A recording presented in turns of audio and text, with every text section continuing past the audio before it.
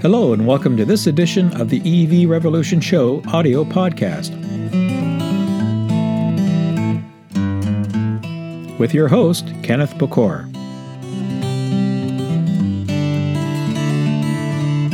This is episode 26, recorded on July 6, 2021. This episode of the EV Revolution Show is sponsored by File Sanctuary. Need a great web host for your business? Need to get email at yourdomain.com? They provide professional, feature-rich web and email hosting for any project you have in mind. Get started today at filesanctuary.net/cloud and save 10% with promo code EVRevShow. All right, and welcome to this edition of the EV Revolution Show. My name is Kenneth Bokor, your host, as you heard. It's always an exciting time going on in the EV marketplace, and as you folks know, I always try to find a unique and different stories that you may not know about. And I was contacted by this company. I'm so stoked and excited to have them on for this show. I have Mr. Joan Oris. He's the Chief Technology Officer for an automobile manufacturer based out of Spain called Hispano Suiza. How are you, sir?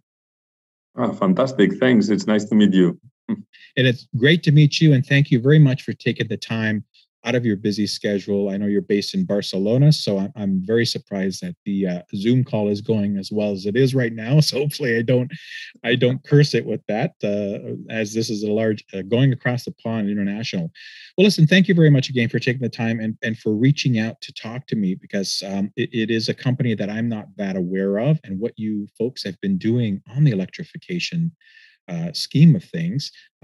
For listeners and viewers, Hispano Suiza, you guys have been around a long time. You go back to 1904, the roots, a Spanish-based car brand with all kinds of different products that have been developed throughout this year. And we will get into the electrification, but maybe you could give me just a quick history lesson on the company.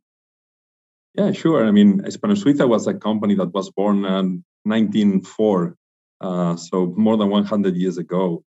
Here in Spain. And during 30 years, Hispano Suiza was really a luxury brand, selling the most amazing vehicles and really competing directly with Rolls-Royce. And including all the kings of Spain have a car of Hispano Suiza. And they also were involved on racing. They developed some vehicles and make some racing. And they were in all the auto shows around the world, also in US, showing the vehicles. And the company was based in to have the maximum technology, but at the same time to respect the exclusivity and the luxury. And this was really the concept and the philosophy of the brand. And it was a shame, but the company stopped just after the Second World War, production of automobiles, and about stop production of cars, and was really a shame for the world, because the cars were amazing until that moment, and was a really nice brand. Mm-hmm. So the family finally who have the property of the brand, who is really the grandson of the founder of that company, wants to recover the history, wants to recover the brand, wants to recover the. So he was looking to return to the market, to return to the world, showing the same concept, showing the technology plus luxury plus elegance and plus exclusivity, and trying to get something on the market that was really impressive to everybody. So when we meet him and we understand the spirit that he had behind and the goal that he have and the view that he have, we say, well, 100% sure we have to go to electric vehicle, because this is the future. We have to show technology. We have to show the power and the performance of an incredible vehicle, and we have the technology to make this on electric. And let's try to join electrification plus luxury in one car.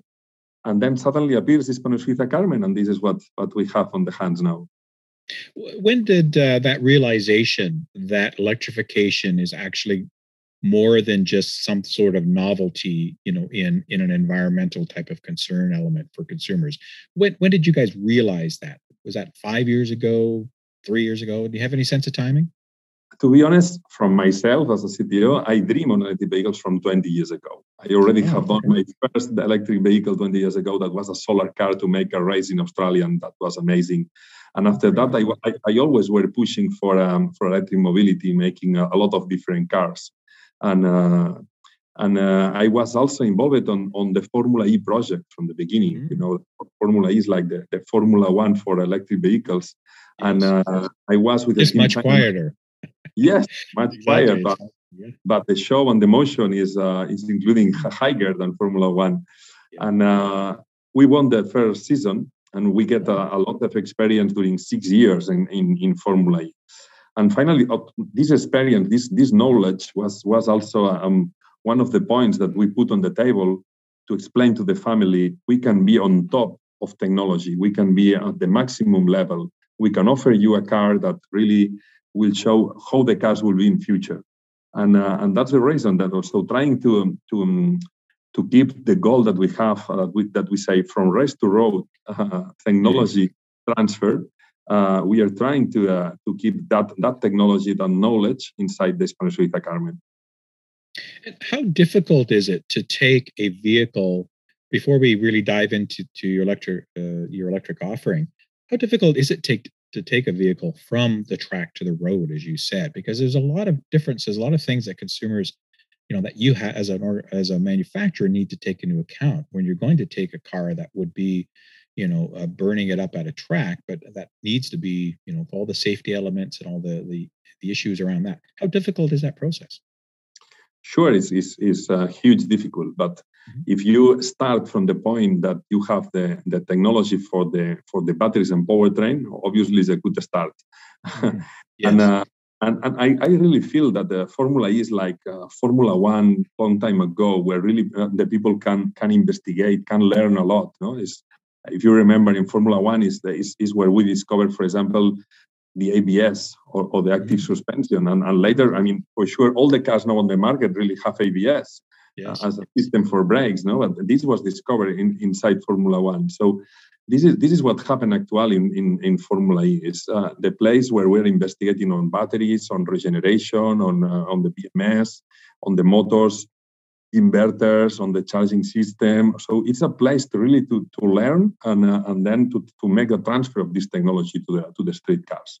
So then on top of that, obviously, you have to increase the safety. You have to work with the noise. You have to work with aerodynamics. You have to work with exclusivity and nice interiors that obviously in motorsport you don't need.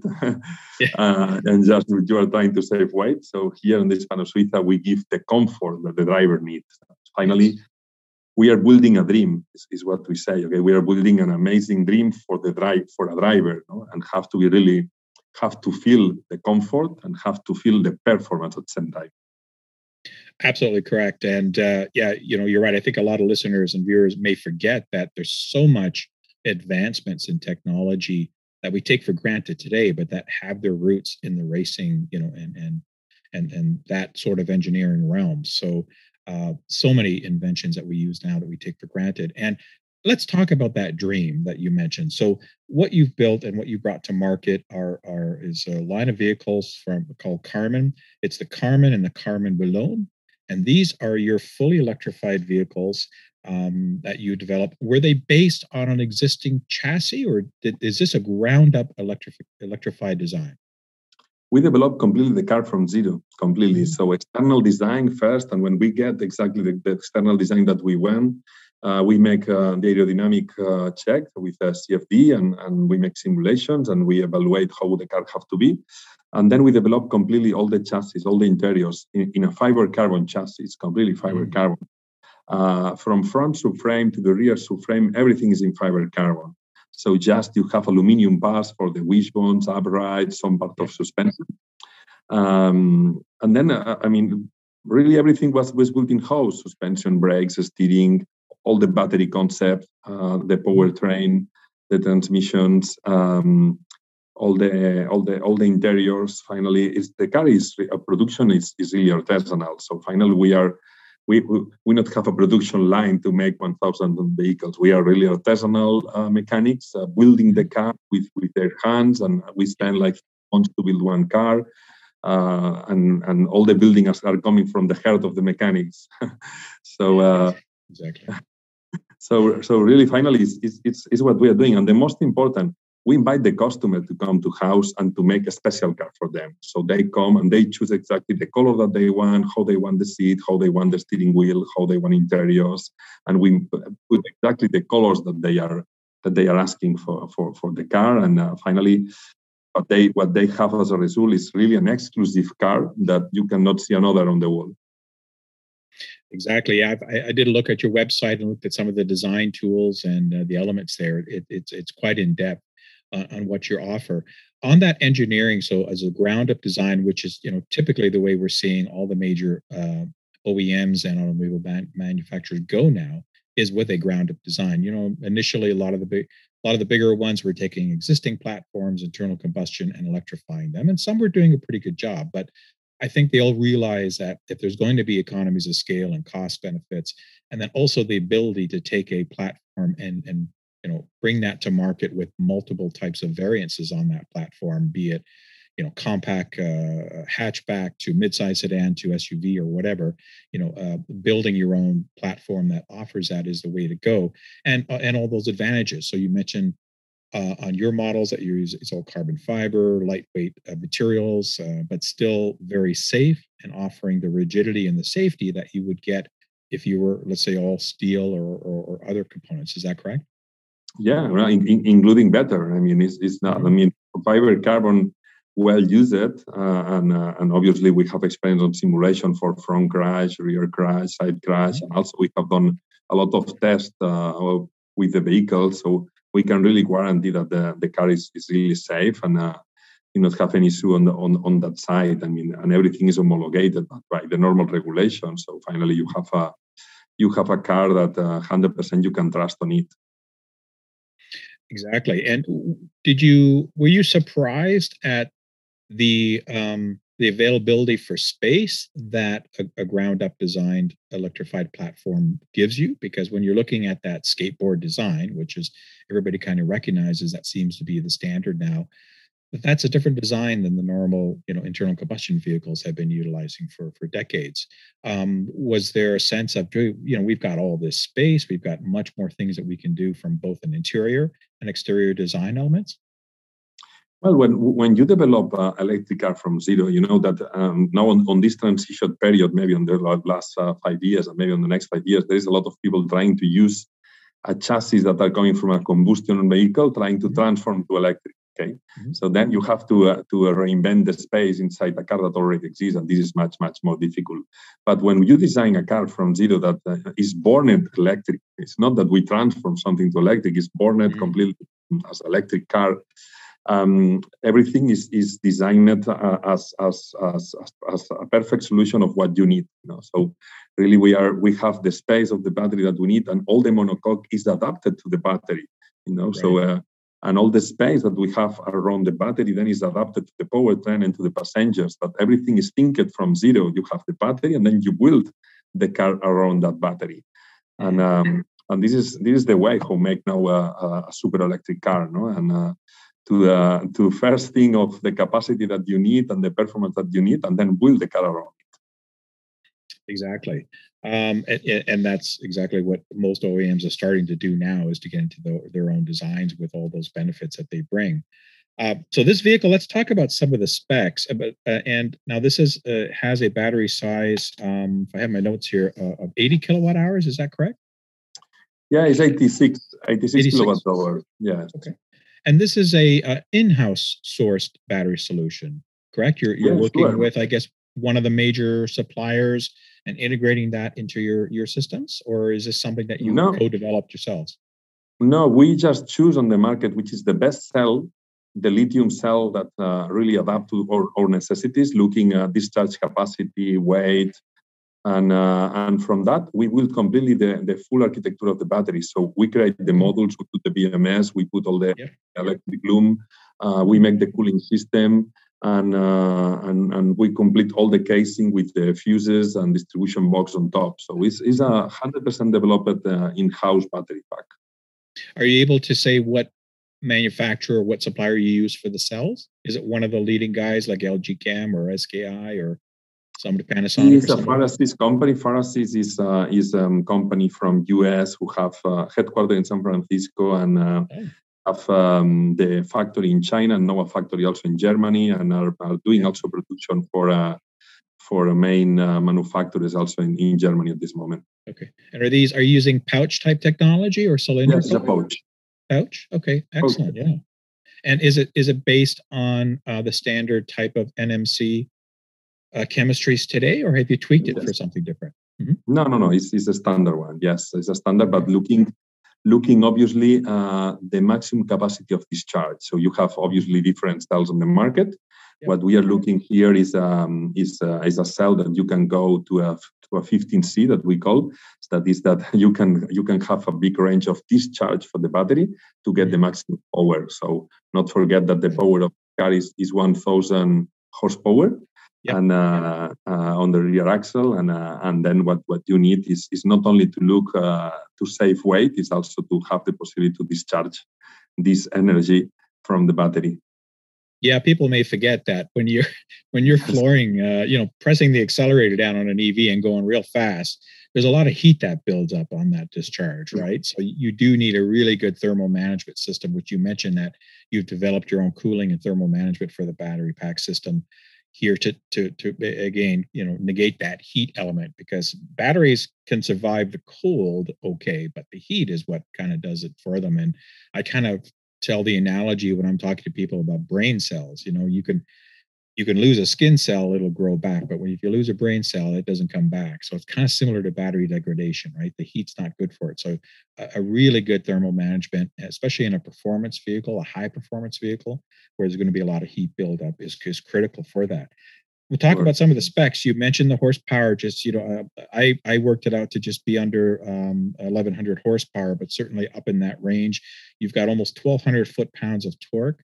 And correct me if I'm wrong. Is this an all-wheel, a dual engine, a dual motor setup, or just a single? Yeah, no, it's a dual motor on the rear with a reduction that goes to each wheel on the rear, and then we have a torque vectoring system to manage them. Okay, so do you put a motor on the front axle or not? No, it's just rear wheel drive. Okay, rear wheel drive. Excellent. And then with the torque vectoring. Yeah, I mean, we've got, 0 to 100K specs that I'm reading here from your sheet of under 2.5 seconds, which is, blistering. I mean, people are making a big deal out of Tesla's Model S Plaid that just came out, which is, giving 2.9 kind of ranges. But, here we have something that even is much faster than that. Can you talk a little bit more about some of the specs on the vehicle? Yeah, sure. I mean, I think that you told about the main wines. The weight is important, obviously, and that's the reason that we are going to fiber carbon. So don't forget that you are speaking now about Tesla, and it's a fantastic car, but don't forget that they are really close to 2,600 kilos. Yes. That's the reason that we can maybe achieve a little bit better acceleration doing everything in fiber carbon. So we have a weight that is a little bit lower than 1,800 kilos, and that's the reason that with the power that we have, you can have this amazing acceleration. And then about what more about performance? I mean, you can do. Everybody's asking me what is really the range that I can do with this car, and I say, well, it depends. I mean, if you drive this car like your mother, you can do 500 kilometers. But if you are really using the 1,000 horsepower that you have, so then the range is many lower. But it's going to be much lower. Okay, no, exactly. Well, I mean, you do support DC fast charging. I understand it's up to 80 kilowatt. 80 kilowatt of DC fast charging, and it'll come with CCS combo. I take it CCS. I test already until 100 kilowatts. It's no problem to 100. To make, okay. But then 100 kilowatts. Yeah. And on DC, and we are using a CCS2 type of charging. So that's great. So the vehicle can take advantage of more of the ultra high speed charging elements like Ionity and all these others that are throughout Europe and of course we have the EA and EC here. And we offer to the customers also the charger included if they want. But obviously, the idea is that they can charge this to any place. Okay, we don't want to have the Tesla exclusivity system. We really want to offer something that is standard and they can go to any place to charge the car. Exactly. And I know you've taken you talked about the interior and some of the comforts that you have to design when you're going from, track to a city vehicle or to a consumer vehicle that's going to be on the road. You've used a lot of beautiful materials. I looked at a lot of the pictures and video on there, and I will have a lot of links to that for the audio show. And if I can put this on video, which I'm going to try to do, then I'll incorporate, of course, a lot of the images and video that I have on the B-roll while we're talking. But can you talk about some of those interior finishes and the design language around that? Yeah, sure. I mean, as I told you, the customer have the possibility to come and choose the interiors. Okay, so for example, we have done all the special. So the seats are obviously electric seats that you can move and adapt to your position electronically. But also he can choose exactly the colors and the color of the line, and including he can put his name on the seat if he wants. So this is completely open. And then, for example, we can use all the boot system to print on top of the dashboard. So the dashboard can be in a different colors or can be in a boot material. He can also choose the steering wheel and the size of the steering wheel, and obviously the material and colors that he wants to use. And all the materials that we are using on the interiors are the best materials that you can find on the market, obviously, to give this exclusivity and luxury vehicle to the driver. It's a gorgeous looking machine. I've looked, like I said, I looked at a lot of the videos and the pictures, absolutely stunning. These are now available, as I asked just before we press the record button. I wasn't sure what state of production, but you're saying that these are in full production. They're orderable. You're delivering vehicles. Can you talk about the price points and what kind of not necessarily quantities per year, but what's the average order cycle takes? Because these are, as you mentioned, a lot of the hand build. Okay, maybe I'm coming to the site that is Dave who have to answer that, but I will just tell that the idea is to make a collection of 20 cars. Okay, the Carmen will be 20 cars, and the Carmen Bourbon, it will be a collection of 5 cars. So it's really small collection, and because we want to keep this exclusivity. Okay, we want it to have something that probably 3 of them are going to the Middle East, I would imagine, but that's just my guess. So sure, who knows? Is one that is coming to US soon, and one to the US, one to Mexico. So nice. But the number exactly is 19. 19, okay. Yeah, only 19 because one is for the family. No, I suppose that they don't. That's so the total production is 20, but only 19 is for sale. Oh, yes. Have to have it for the family. That's awesome. And how long does it take from an order that's locked into delivery? What's that cycle? Yeah, it's approximately 6 months. Then after 6 months, we organize an experience for the driver. So it's not just to send the car. So we invite the customer, to come to our facilities to see the factory and to see all the castle that the family have, and to enjoy the experience of Hispano Suiza, learning more about the legend of Hispano Suiza and what was 100 years ago, and how Hispano Suiza has reborn, and how Hispano Suiza look at his future. No? So it's an amazing experience that we organize during a weekend, and this is what we are trying to sell to the customer as a nice experience when he's buying the car. Excellent. Yeah, no, I certainly get that. And just last question then, because we're close to running out of time here on my Zoom call. How does this impact the future of the company? Is this a directional change? Are you going to be seeing more investments and more involvement into the electrification side of things?